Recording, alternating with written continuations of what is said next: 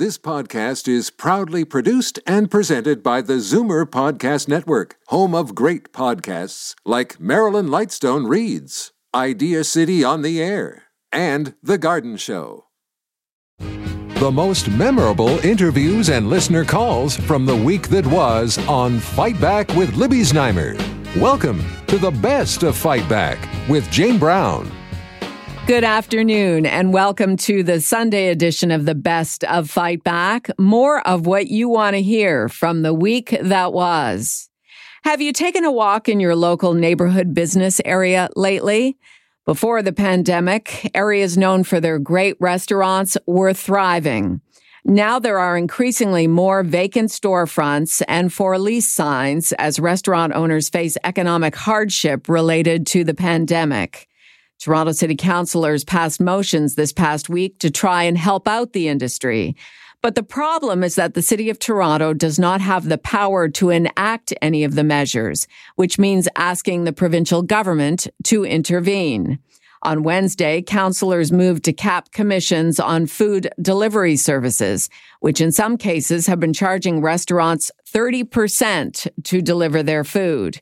They also considered an emergency motion to try and reduce exorbitant insurance costs for restaurant owners.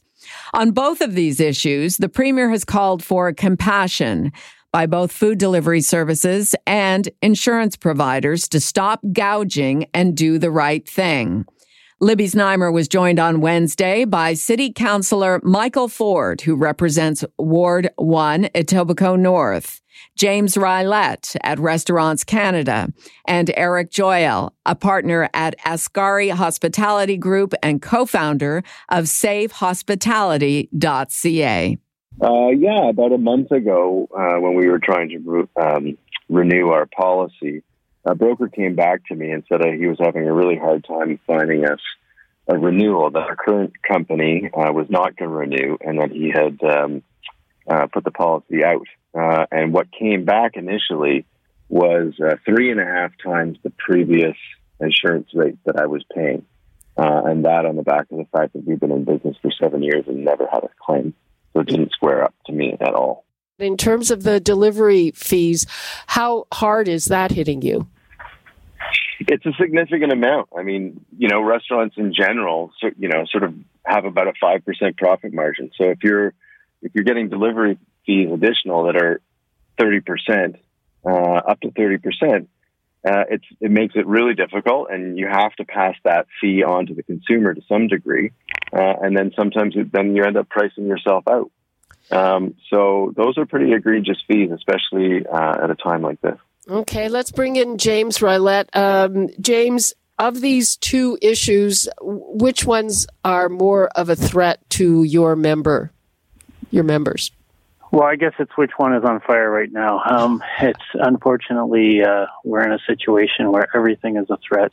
Our industry is in a dire situation. In Toronto alone, we've seen almost 950 restaurants close. So everything's dire. If you have to renew your insurance, it is your biggest issue. But if you are restricted to takeout, the takeout fees have always been something that we've been fighting against, but it's especially worrisome now when they have no other option. Councillor Ford, you put this motion forward, so everybody seems to be on side with it. How long would it take to get it done? Well, hey, Libby and gentlemen, great to be with you guys this afternoon. So look, you know what? Exactly what Erik is saying is what we're hearing, what I'm hearing in my community in North Etobicoke, but from restaurant owners and small business owners from across the city. So this is being tabled to City Council today, requesting a cap on the food delivery service commissions that are being charged. Of course, it is within provincial jurisdiction, so it will. We're calling on the province to look at this, and I know the province has been giving out warning shots to the industry, but I think we're getting close to a time where action is needed. I think this is already on the provincial government's radar. I've heard it. We've all heard that. The Premier said yesterday that this is warning number 2 to these companies. Knowing the Premier, he doesn't give too many more warnings. I think if they don't act, we will. Erik, how long can you wait? That's a very good question. Not long. All these changes need to be made, and they need to be made, as quickly as possible. So many of people in our industry are bleeding money by the day and hanging on by the day. And, the support mechanisms that the federal government have put in have been very, very helpful. They've not all been perfect, but they've been very, very helpful. But as this continues and these restrictions continue, it puts on a tremendous amount of pressure. And so the answer is I don't know. Some people I know can't hang on for more than another week or two. Some other people, they'll find a way to hang on, for a couple of months. But all of us can't hang on forever, that's for sure. Erik Joyal, a partner at Ascari Hospitality Group and co-founder of SaveHospitality.ca. City Councillor Michael Ford, who represents Ward 1, Etobicoke North, and James Rilett at Restaurants Canada. This is Zoomer Radio's Best of Fight Back. I'm Jane Brown. Many Ontario doctors, including regular Fight Back contributor Dr. Iris Gorfinkel, are experiencing challenges in getting the supply of flu shots they need. The situation seems to be somewhat better at pharmacies. There are also flu shot programs being delivered by various public health units, including Toronto's. Jen Baker is a pharmacist and Director of Pharmacy Innovation and Professional Affairs for Whole Health Pharmacy Partners. She spoke with Libby about the challenges around this year's flu vaccine. So pharmacies are struggling with supply, similar to the doctor's offices. We do have a different distribution system. Our flu shots come through the pharmacy wholesalers that deliver our regular medications rather than through public health, who distribute to the primary care offices in our communities. However, we have heard that our allocation, the allocation that was made to pharmacies, is likely to be depleted by this coming Thursday. So that means that after that date, there is a chance that pharmacies won't be receiving additional shipments of flu vaccine. So we may be struggling with supply similar to that in the doctor's offices. I know that most pharmacies have only been able to order 40 doses per day at a time. And that has caused, some challenges in booking the number of people who are looking to get their flu shot at this point in the season. So you're saying you won't be able to get any more at all, or just that it will be delayed? We're not sure at this point in time. I believe our wholesalers are expecting one more order to be arriving, but currently pharmacy only receives 20% of Ontario's flu shots. The remaining 80% are distributed through public health and to primary care providers' offices. So we are, as a group, as pharmacists in Ontario, through our provincial association, we are advocating to have that number increase because we are seeing larger than normal demand for flu shot in pharmacies because of the access and convenience we can provide. So there is a chance that we may receive one more shipment, but after that, it could be that we've exhausted the government allocation that currently exists for pharmacy. Is it possible? I mean, the good news here is that there's unprecedented demand, which absolutely, I think that's great news. It's a good problem to have, in essence, in that sense, because normally we see lower uptake with flu shots. So that high demand is really a good thing to see for the health of our community. Yep. So that's the good news. But I guess the bad news is, did the government underestimate because they ordered something like 700,000 more doses than they had last year? Now, they did increase that additional order as we got further into the COVID pandemic. I know that order was increased above the 700,000. The exact number at this point escapes me, but it did push the additional doses to more than 1 million over what was previously ordered for the 2019 season. So the vaccine is there. ultimately, we know that there is more vaccine coming from the manufacturers because it does take time for the manufacturers to not only produce the vaccine, but to package it and label it and get it shipped out. So those deliveries will still be coming. We do know that there are additional, shipments coming. But our concern as pharmacists is that 20% of the total provincial supply doesn't really reflect how many people and what proportion of Ontario's population that pharmacies are vaccinating, especially now that we can offer the high-dose flu shot to seniors. What would you like to leave us with? I just wanted to thank everyone who's been patient with all of your healthcare practitioners in looking for the flu shot. We know it's been more challenging this year and more frustrating. We are all working together to get everyone immunized against the flu. And we just wanted to thank everyone for their patience with us as we try to get everyone immunized as quickly as possible. Definitely call your pharmacy to ask about the availability, and we'll keep you updated as the situation changes day to day.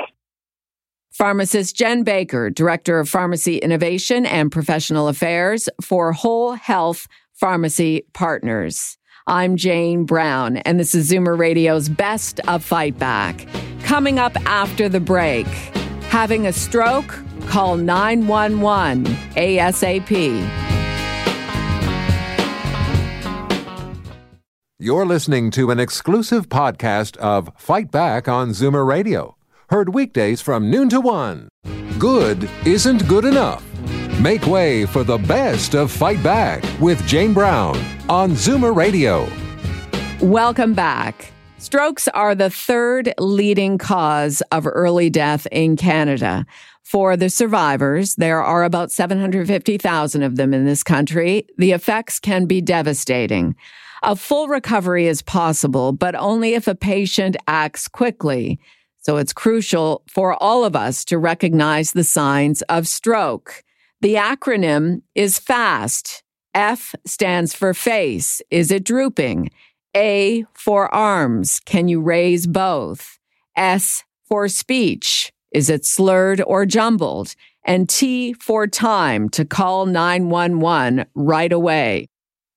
On Thursday, World Stroke Day, Libby Znaimer spoke with Dr. Atif Zafar, director of the Comprehensive Stroke Program at St. Michael's Hospital, Dr. Mark Bayley, medical director of Toronto Rehab, and physiatrist-in-chief at University Health Network, and Evelyn Greenberg, a stroke survivor who shared her story with us. I'm one of the lucky ones, Libby.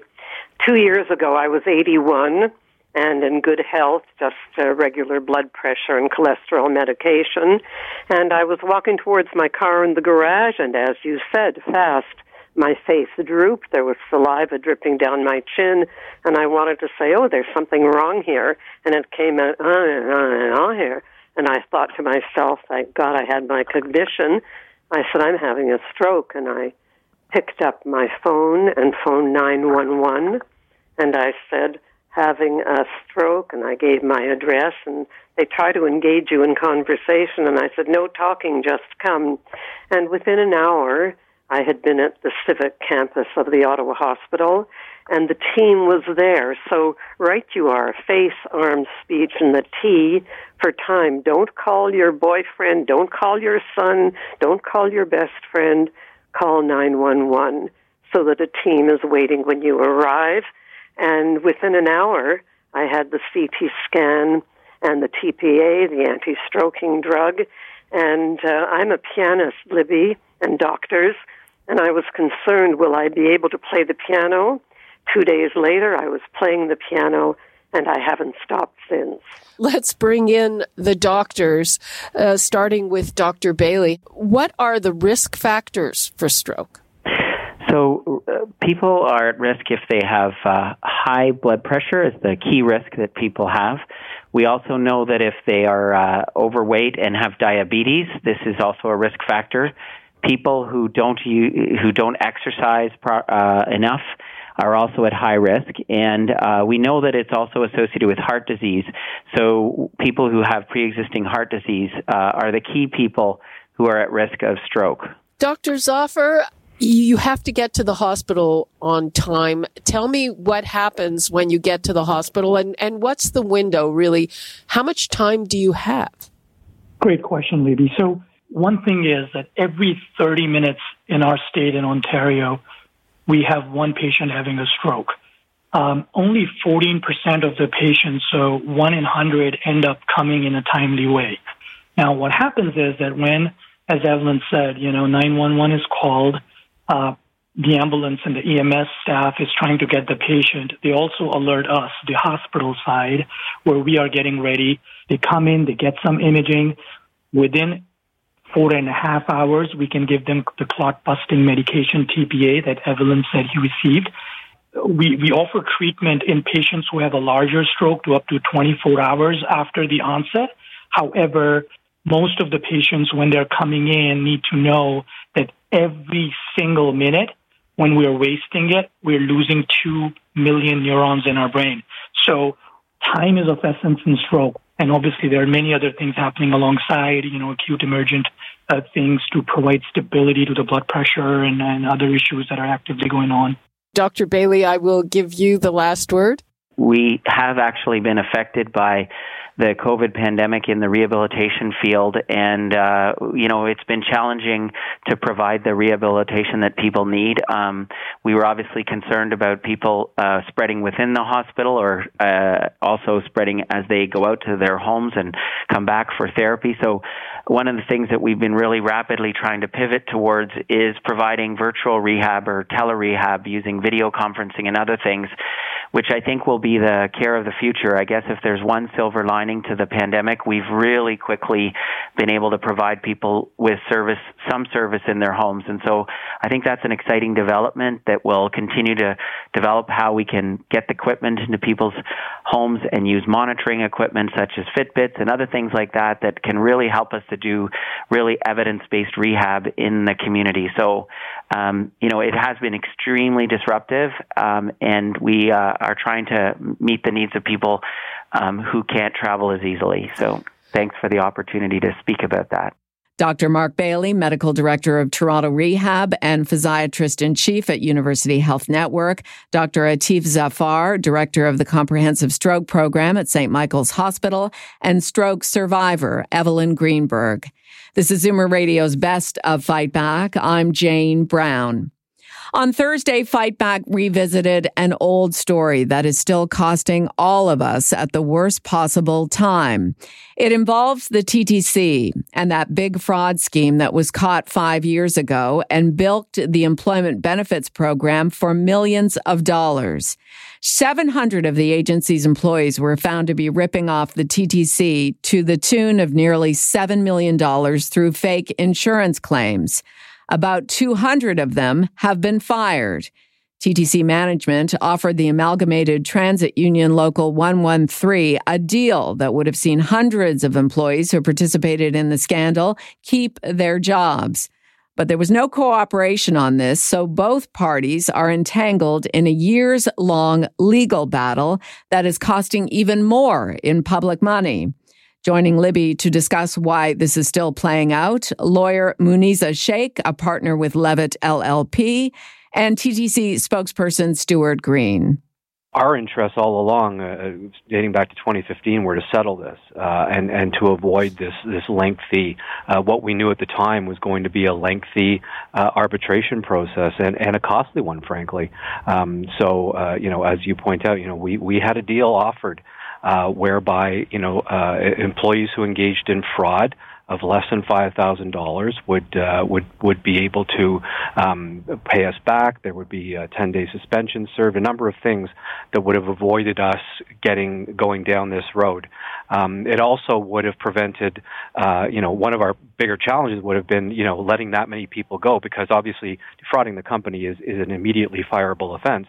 But letting that many people go and, could have created problems for us from an operational perspective. So just for a whole bunch of reasons, it made a lot of sense to us to get a resolution that would allow us to get get paid back, met out some punishment to those who engaged in this, and carry on our business.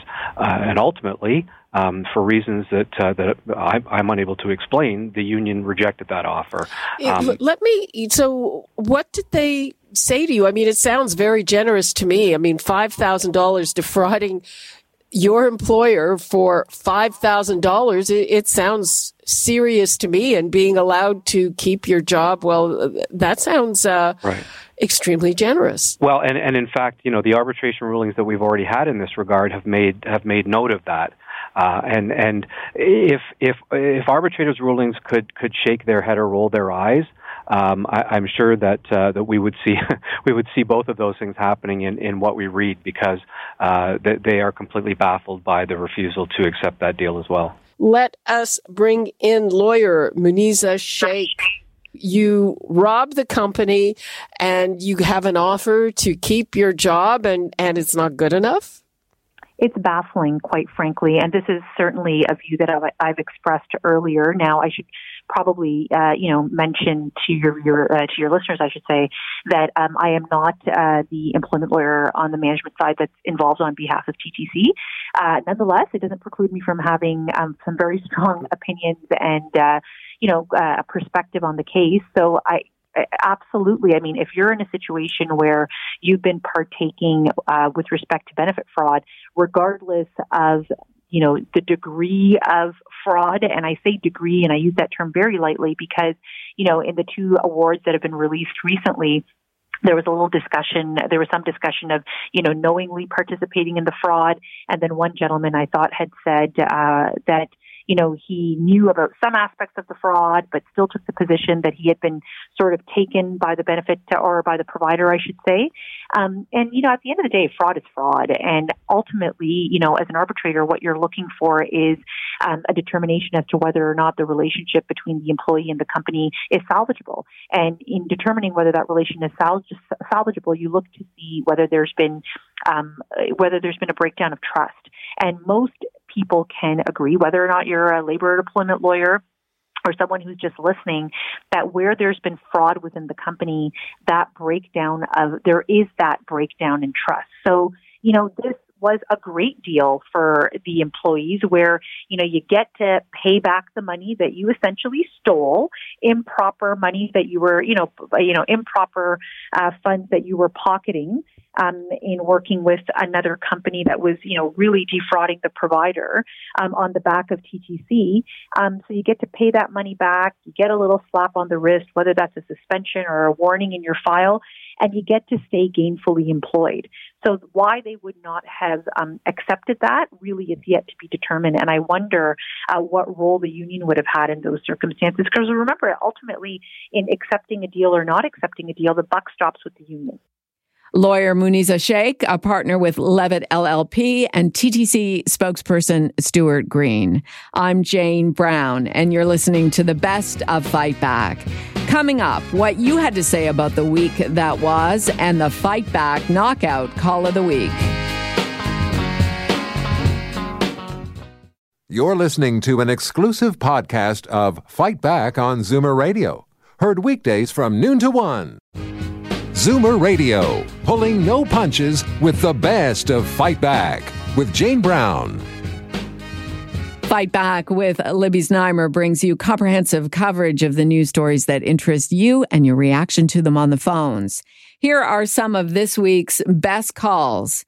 Margaret in Niagara Falls phoned to say it was easy to find the flu shot in her area of the province. A week ago on Monday, I stopped at my doctor's, who's in a walk-in clinic, and just to get my flu shot.